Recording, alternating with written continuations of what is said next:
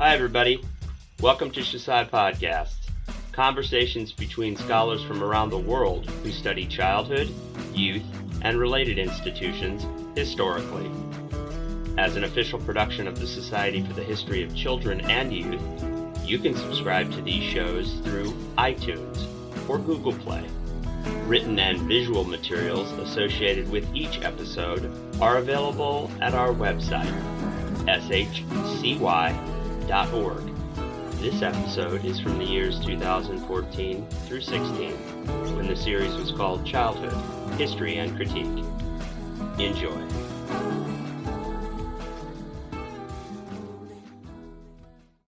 Welcome to Childhood, History and Critique. I'm Pat Ryan, and I'm talking to my colleague and friend Shirley Swain, who is at Australian Catholic University in Melbourne.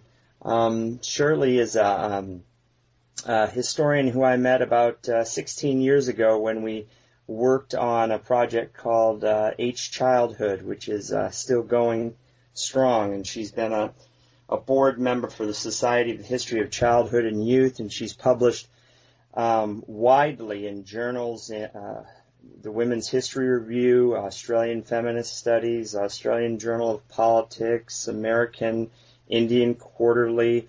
She's published books on child poverty and child rescue literature, a lot of articles dealing with child protection, and now she is working and has been for some time on adoption and law. So, Shirley, thanks for responding to my call to have a conversation about child rescue literature. I guess my first question is how would you situate child rescue discourse historically in terms of its origin and its features? It's a 19th century development primarily. You get hints of it earlier, but it's basically a product of on the one hand, the romanticisation of childhood that gives children a particular place in the family, a place that poor children clearly don't have. But it's also about controlling childhood and controlling children in terms of their potential to be the future of the nation. So the key element of child rescue discourse is that it separates the child from its family in terms of its future and breaks, or at least provides the basis on which the bond between father or parent and child can be broken in the greater interests of either the child or the nation. So that makes it really fundamental to the legal doctrine of the best interest of the child, and really to the whole menu of modern social policy and the child-state relationship. Yes, that's where it all comes from in the end. The state did take responsibility for children earlier than that, but they were children who were completely devoid of breadwinners. At least in the British tradition, they take them as part of the vagrancy or the poor law legislation. They don't go out and actively seek them. Yeah. What child rescue involves is supposedly going out and actively seeking them and claiming a right to remove children from parents who aren't meeting the child's fundamental needs. You had to pick out either organizations or even representations, pieces of literature, really seemed particularly important in firming up and creating this discursive thread and in creating a foundation for it. Where would you go? The biggest one in the British tradition is Dr. Thomas Barnardo, who was a superb self-publicist and an amazing organisation builder. And because he doesn't have denominational links, he has to be far more aggressive than the others who are doing the same thing. So he's there from the 1860s promulgating this message. No child refused admission was his claim. It's perhaps not true, but anyway, that's what he claimed. And he produces quite quickly magazines, richly illustrated magazines, magazines for adults, magazines for children, and then he resells the best stories from them as little booklets. which make lovely Sunday school gifts. So you can start to see the whole circle going round. So in terms of the child rescuers, he's the most prominent, although there are denominational leaders who are doing much the same thing and producing their magazines and producing their own organisations as well. In terms of legislative change, though, the big organisation or linked organisations are the Societies for the Prevention of Cruelty to Children, which begin in New York, as you know, and then skip over the Atlantic to England, where they have their greatest success because they become a national society with direct links into the Parliament, and they're able to draft legislation. And then you see those organisations growing up in many of the colonial areas, including Australia, although Australia actually had child rescue-induced legislation before the SPCC arrives. But they are good at using terms like the Children's Charter, which you see popping up not only in England but in Tasmania, little island state of Australia, using the same terms and even the same name for the legislation. And I'm thinking back, and if I don't know that I don't have anything in front of me, and I'm just working from memory, but I think in the United States, the Societies for the Protection of Cruelty to Children are connected to Societies for Protection of Cruelty to Animals, and the Humane Societies. That's a name in the United States and Canada that's used for both organizations from about the mid-19th century, but the Humane Society continues to be used in terms of family investigation into the 20th century. It does in some centres in Australia as well. In Queensland, the northern state, it was called the Society for the Prevention of Cruelty to Animals, and then when it starts to hear about these campaigns around children, it just takes animals off and just says Society for the Prevention of Cruelty. Yes. But generally the SPCCs use the existence of humane societies to shame governments into legislating for children. They say that animals are better protected than children. Yes.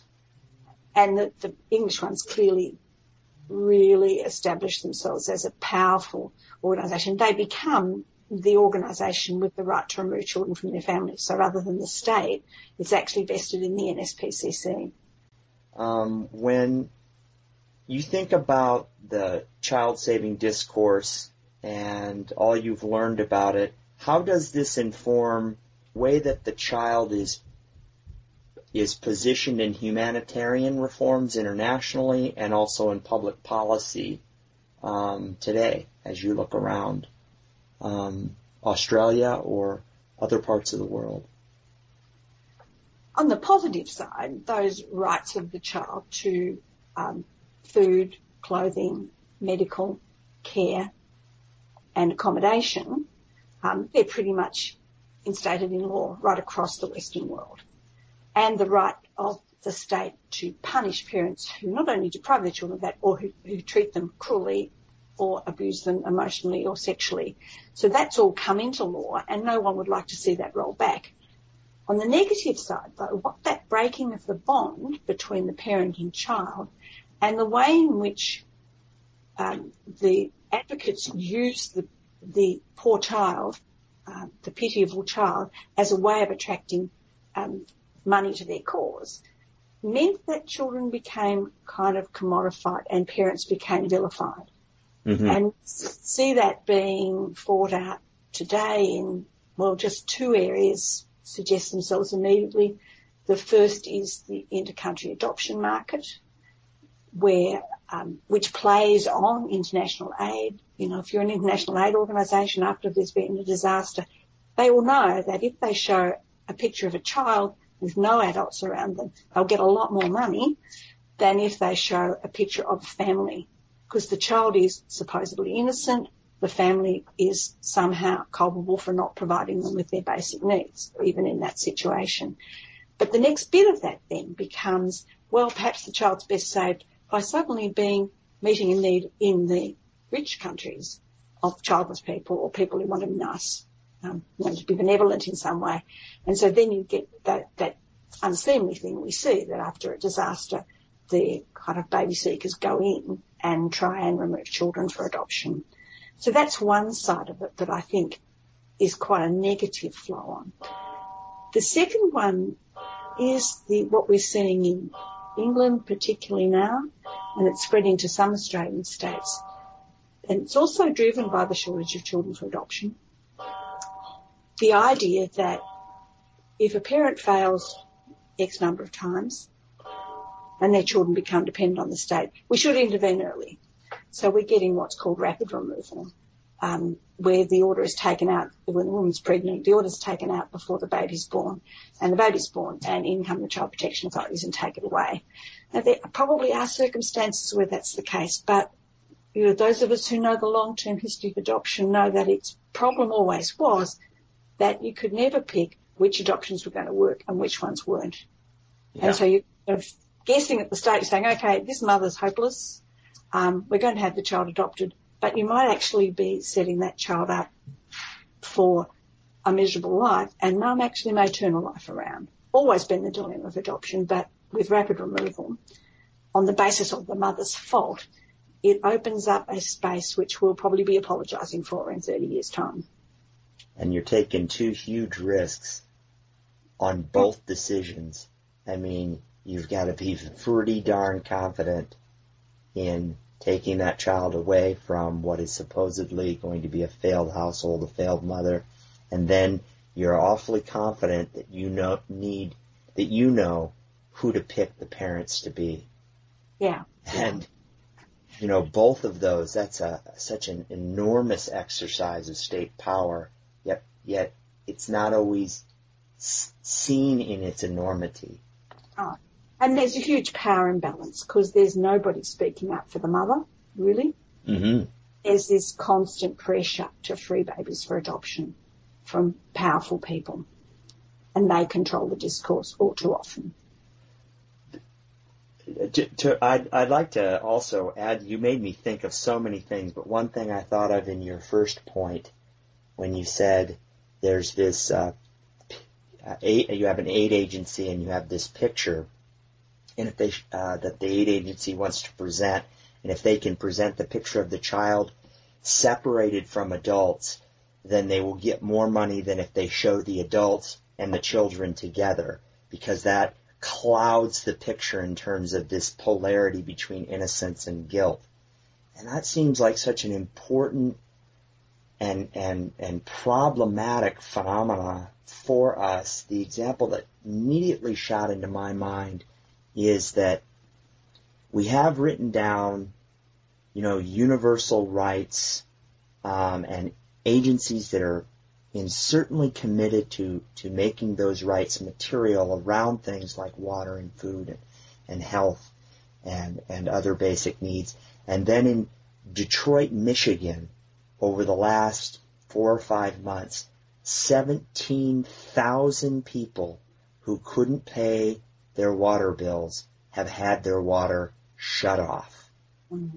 There are whole areas of Detroit, Michigan, where people can't get fresh water. And completely absent from the public